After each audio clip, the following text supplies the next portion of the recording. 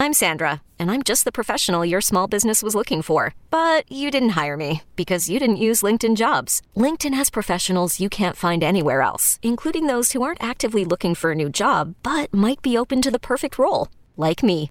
In a given month, over 70% of LinkedIn users don't visit other leading job sites. So if you're not looking on LinkedIn, you'll miss out on great candidates like Sandra.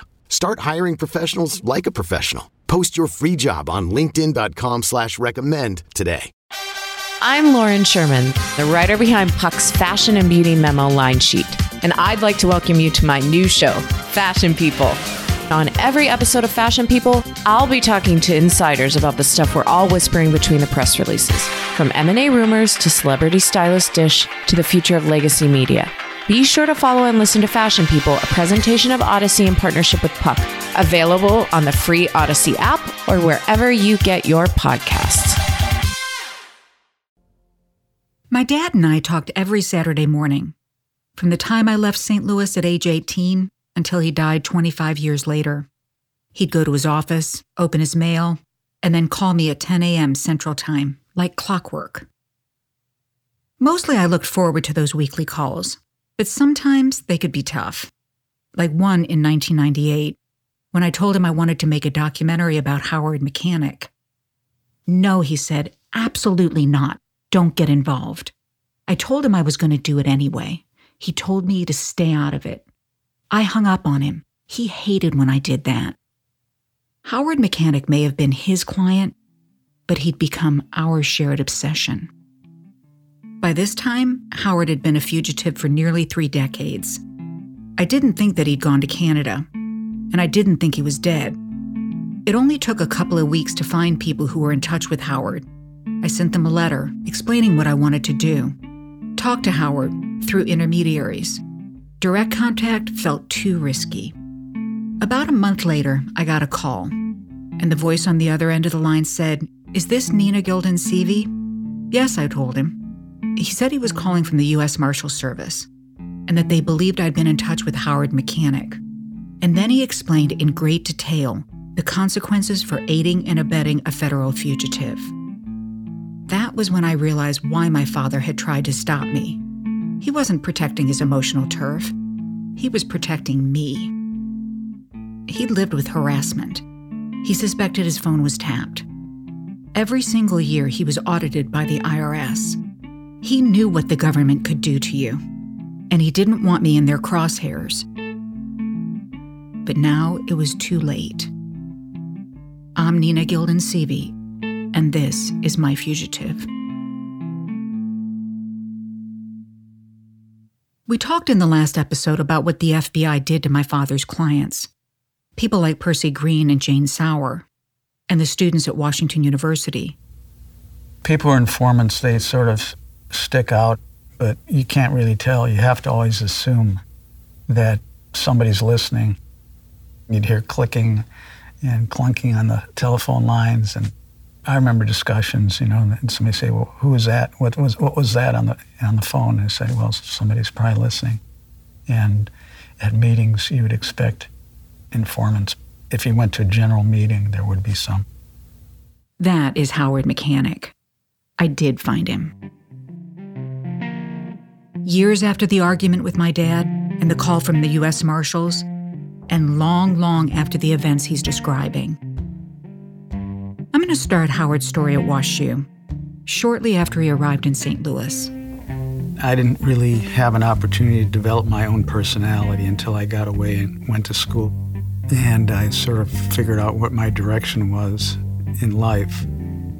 When Howard arrived at WashU in the fall of 1966, he wasn't the long-haired hippie the FBI would come to watch. I was a product of the 50s, and that was the years of conformity. And I conformed. I was the average American and was what would be considered a nerd or something like that. And I was in a fraternity, which shows you what type of person I was at that time when I went to the college. I was in AE Pi, a Jewish fraternity. But as he met new people and new ideas, his thinking started to change. I wasn't really involved in any anti-war activities, but that was happening at that time, so I might have started to question authority and question the conformity and the image that we had of the United States and the world and how things were supposed to be. We're just perfect country and we're the leaders of the free world, and believed there might have been a crack in the story, and things started developing from there. The crack would widen over the next 2 years. Howard got involved in draft resistance. He became a fixture at campus meetings and protests, many of which had student informants hiding in the ranks. Here's Howard reading from a handwritten report dated September 30th, 1969. Student volunteer provide the following information. There's a meeting for an alternative to SDS. Howard Mechanic stated due to a mix-up, one group held a meeting at the, and Mechanic is going to enroll in a karate class. Mechanic said he wants to beat up some pigs. The report says Howard will be going to Chicago the following month for demonstrations led by the Weather Underground, the radical arm of the anti-war movement. The event would come to be known as the Days of Rage. And it's clear that this report is from a student informant, name redacted, with the parenthetical note, protect by request, someone who didn't want their name known. Well, that's what it is. Yeah, the student is providing information, and I don't know if this is somebody that has been working with them for a while, or they just got somebody new to work with them. It's hard to say, but it's obviously somebody there who wanted to be protected for some reason. 2 things about this report. First, Howard says he never wanted to beat up cops, and he never said he did. All I can say is, obviously after 50 years, I don't remember what I said at any meetings, but it just doesn't make sense for me to do that. You know, this is a public meeting, and our college newspaper had stories about our meetings and stuff. My friends know that I was not into this kind of beating up some pigs. I just can't see having said something like that or anything close to it. The other thing is the note that Howard was going to the Days of Rage. Howard said then, says now, he didn't go. But there's another document, another FBI report, that said Howard was in a car headed to that protest. I wasn't there, but they had a file. They said, here's the car. Howard Mechanic was in this car with so-and-so and so-and-so. One guy who was in the car was a friend of Howard's, named Ben. Ben knew I wasn't in there. He said that very clearly, that I wasn't there. And he admits he was there. It's not like he was trying to hide himself. You know, I wasn't there. But that's what probably clinched it for them, that I was at this Days of Rage fighting cops. Howard says he wasn't in the car. The FBI says he was. Howard says he was never part of the Weather Underground. The FBI says he was, or at least affiliated. And in some ways, what really happened didn't matter. It was what the FBI thought that mattered. As I've said, J. Edgar Hoover told agents coast to coast to shut down the New Left. By May of 1968, the St. Louis Bureau had investigations focused on 4 groups that were my father's clients, including SDS, which the FBI knew Howard was a part of. And the FBI was watching them, an agent told Hoover, waiting for a moment that might be utilized to good advantage.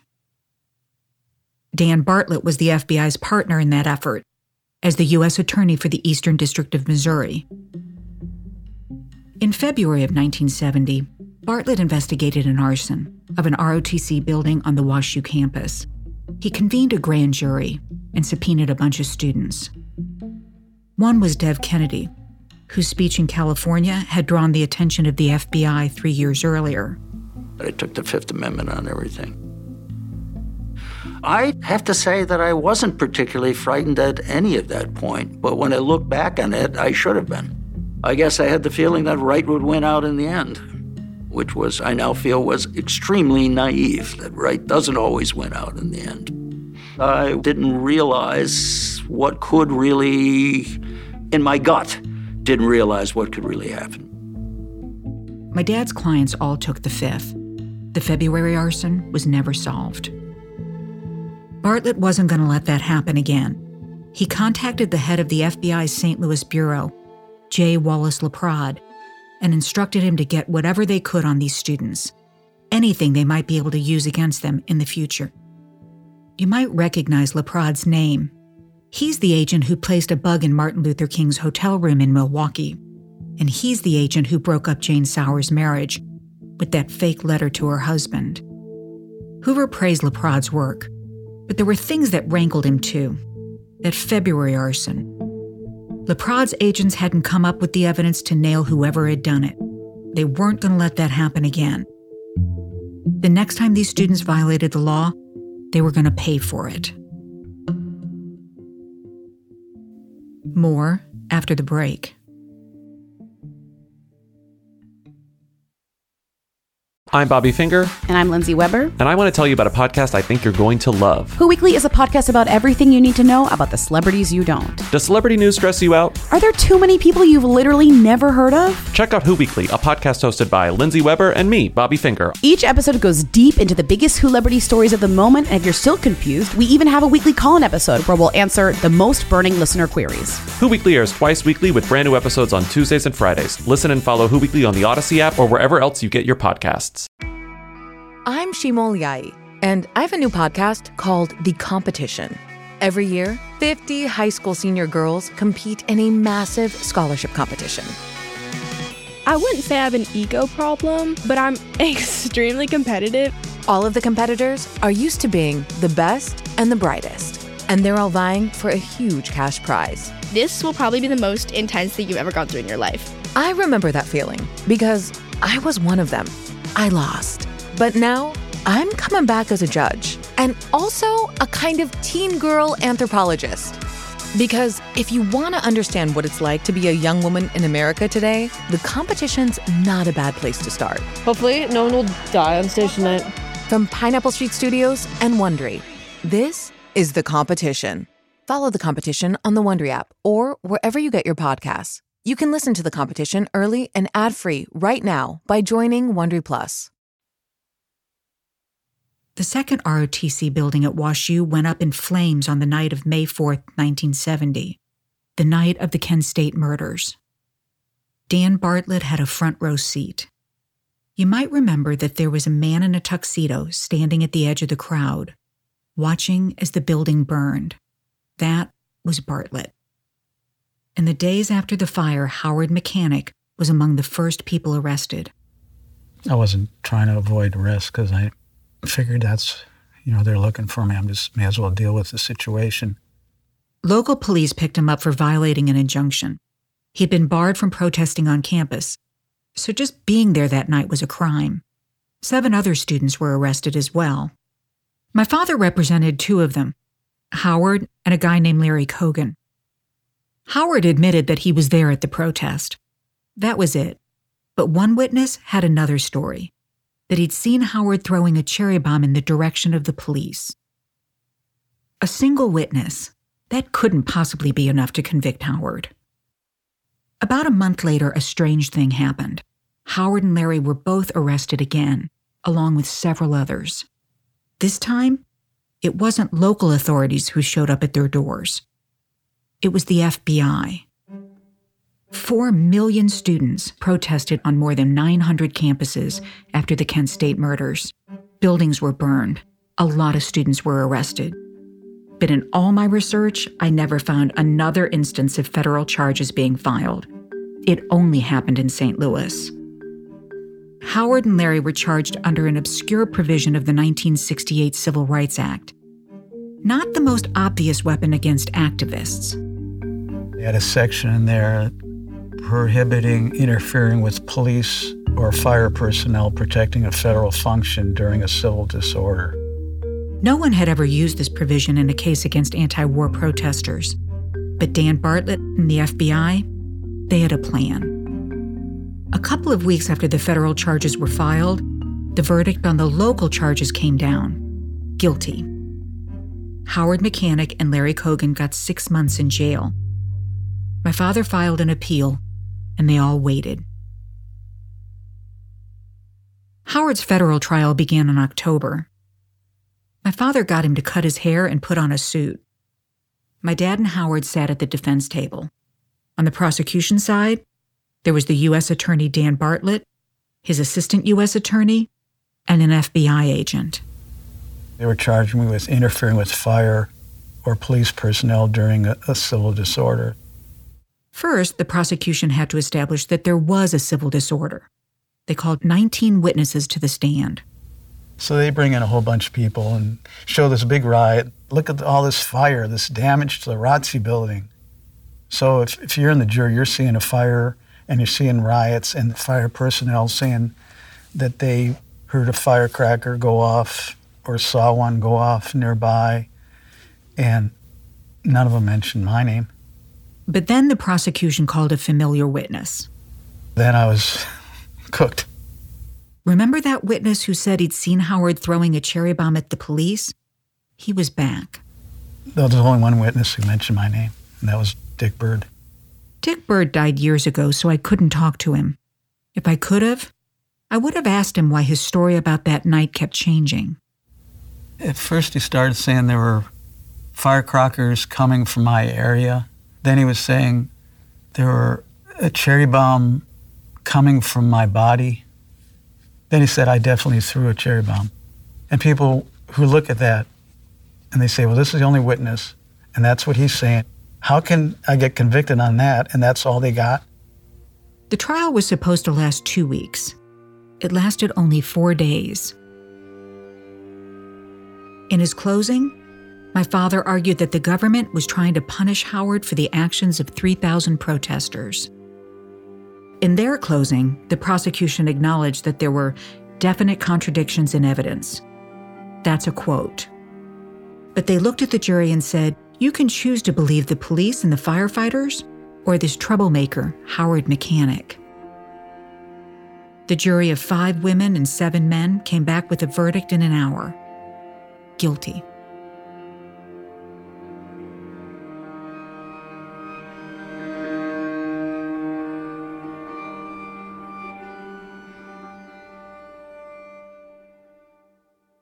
A group of professors paid Howard's bond.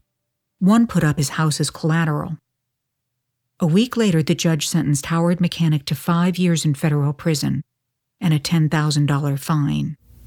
A lot of people nowadays don't understand how they could throw this onto some kid. Even if I did throw a cherry bomb, but I never had a record and never had any problems, how they could charge somebody with a 6-month sentence and then a 5-year sentence. There was a split in the country, and the FBI wanted to stop the anti-war movement. And this was a test case. This was to show everybody that we're serious. You don't want to do anything like this anymore. It wasn't justice. It was a message. It was to stop these demonstrations. To put all this in context, between January 1969 and April 1970, there were 4,330 political bombings in America, plus 1,175 attempted bombings, and more than 35,000 bomb threats. And again, on the night of May 4th, 1970, buildings were burned on campuses all over the country. Yet nowhere, except in St. Louis, were federal charges ever filed. Maybe the circumstance just fell into place for them. It could have happened somewhere else to somebody else. I just happened to be the lucky guy, I guess. That's my impression, is that this is an opportunity for them to throw the book at me, but throw the book at everybody at the same time, because everybody would get the message. A final word about Dick Byrd, star witness for the prosecution. He had been a low-performing law student on academic probation, but after graduation and after his testimony, Dick Byrd won a prestigious clerkship with a federal judge in Milwaukee. Eventually, he went on to become an assistant attorney general for the state of Missouri. My father immediately appealed the federal conviction, but Howard would have to fight that case from behind bars. In December, he and Larry Cogan reported to a jail called Gumbo to serve the 6 months they'd gotten on the local charge. They told the other prisoners, do not talk to Mechanic. Do not talk to Cogan, or you'll be in trouble. They told us, we don't want you agitating in our prison. And they didn't tell us that they were going to isolate us. They just told all the prisoners. So we go to the gym where there's 50 people, try to get some exercise. And somebody comes up to me, and then the guard would say, "Get away from mechanic." I was pretty apprehensive a lot of the time. The guards would threaten me. One of them said, "If I have a chance, I'm going to put a bullet in your head." And that's when I decided I couldn't do 5 years of this. In addition to Howard and Larry, 6 other people were arrested and charged by the federal government in connection with the May 4th riot.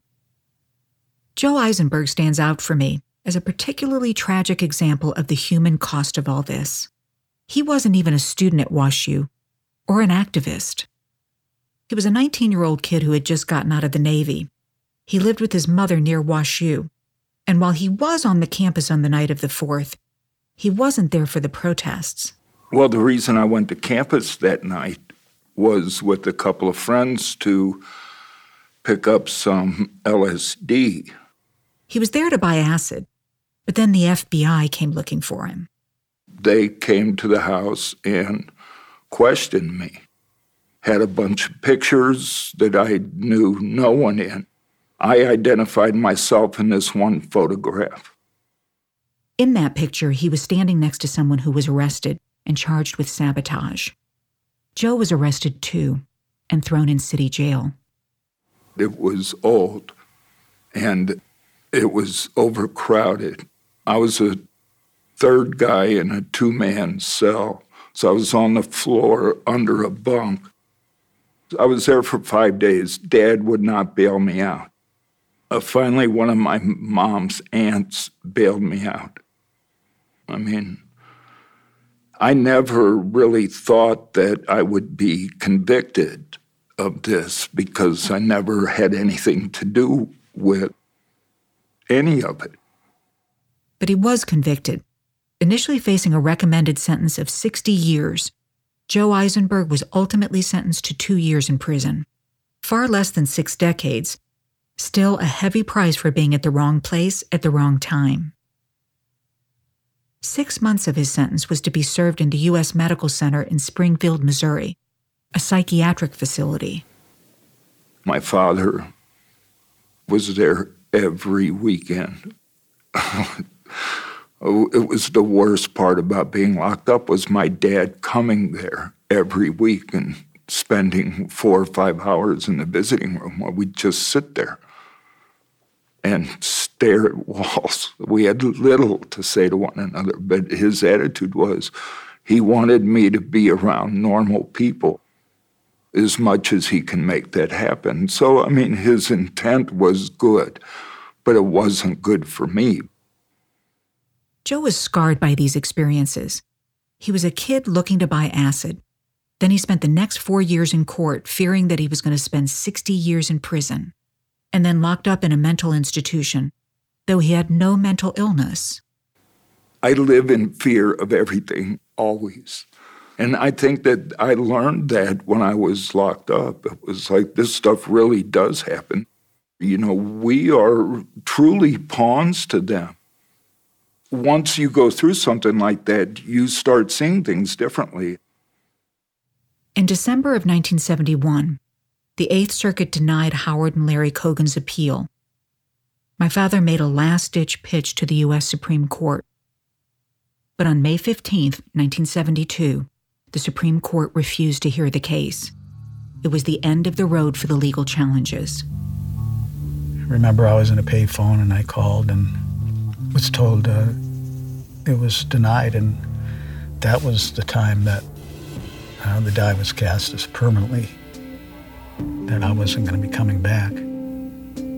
Larry Cogan, my father's other client, surrendered and was sent to the same psychiatric hospital where Joe Eisenberg had done his time. Like Joe, Larry wasn't diagnosed with any mental illness. On May 26, 1972, Howard Mechanic became a fugitive. I didn't really know what I was getting involved in, except for a new life. I bought a ticket, wanted to go out west where it was warm and sunny. I liked the Southwest, so I got the ticket to Albuquerque and got off the bus, and it was cold. And so I decided, well, I'm not going to stay here. So I went to the bus, and I said, well, I want to go to what's down the road where it's warmer. I thought it was going to be warm here. And they said, well, Phoenix. I said, okay, well, I'll get a ticket to Phoenix. He got onto the bus as Howard Lawrence Mechanic. He got off as Gary Raymond Treadway.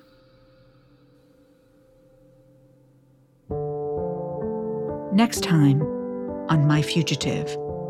I got the guy's birth certificate from Los Angeles, and it was typed in 1948, and they had a certain type of font from the typewriter. So what I figured to do, I'm going to change the name, take his name off, and put in Gary Robert Treadway. I said to her, I met this guy and I think he's the one. And the only issue that I can tell is that he just doesn't feel like a Gary to me. I always knew my dad as my dad. So it didn't matter to me that, okay, this isn't your real name is a different name. People asked me to run for city council. And that was a mistake for me to agree, but I just continued on a certain path, and it's like you're on a train and you stay on the train, and that's what happened. My Fugitive is an original production of Pineapple Street Studios and Odyssey. You can binge all episodes from this series exclusively on the new Odyssey app. Odyssey has all the podcasts you crave, plus the music, news, and sports that matter to you. That's AUDACY. Download it for free today from the App Store or Google Play. This show is hosted by me, Nina Gilden-Seavey. Our producers are Kat Aaron, Agaranish Ashagre, Justine Down, Janelle Anderson, and Maria Robbins Somerville, with additional production support from Zandra Ellen. The show is edited by Joel Lovell, with support from Maddie Sprung-Kaiser. Research and fact-checking by Charles Richter and Ben Phelan. Our engineers are Noriko Okabe, Hannes Brown, and Will Bigwood. This episode features original compositions by Daoud Anthony and Hannes Brown, and music from Blue Dot Sessions. Special thanks to our executive producers, Max Linsky and Jenna Weiss-Berman. And thank you to each of our guests for joining us to help tell this story. To see photos, FBI documents, and more, follow us on Instagram at MyFugitivePodcast and visit our website at myfugitivepodcast.com.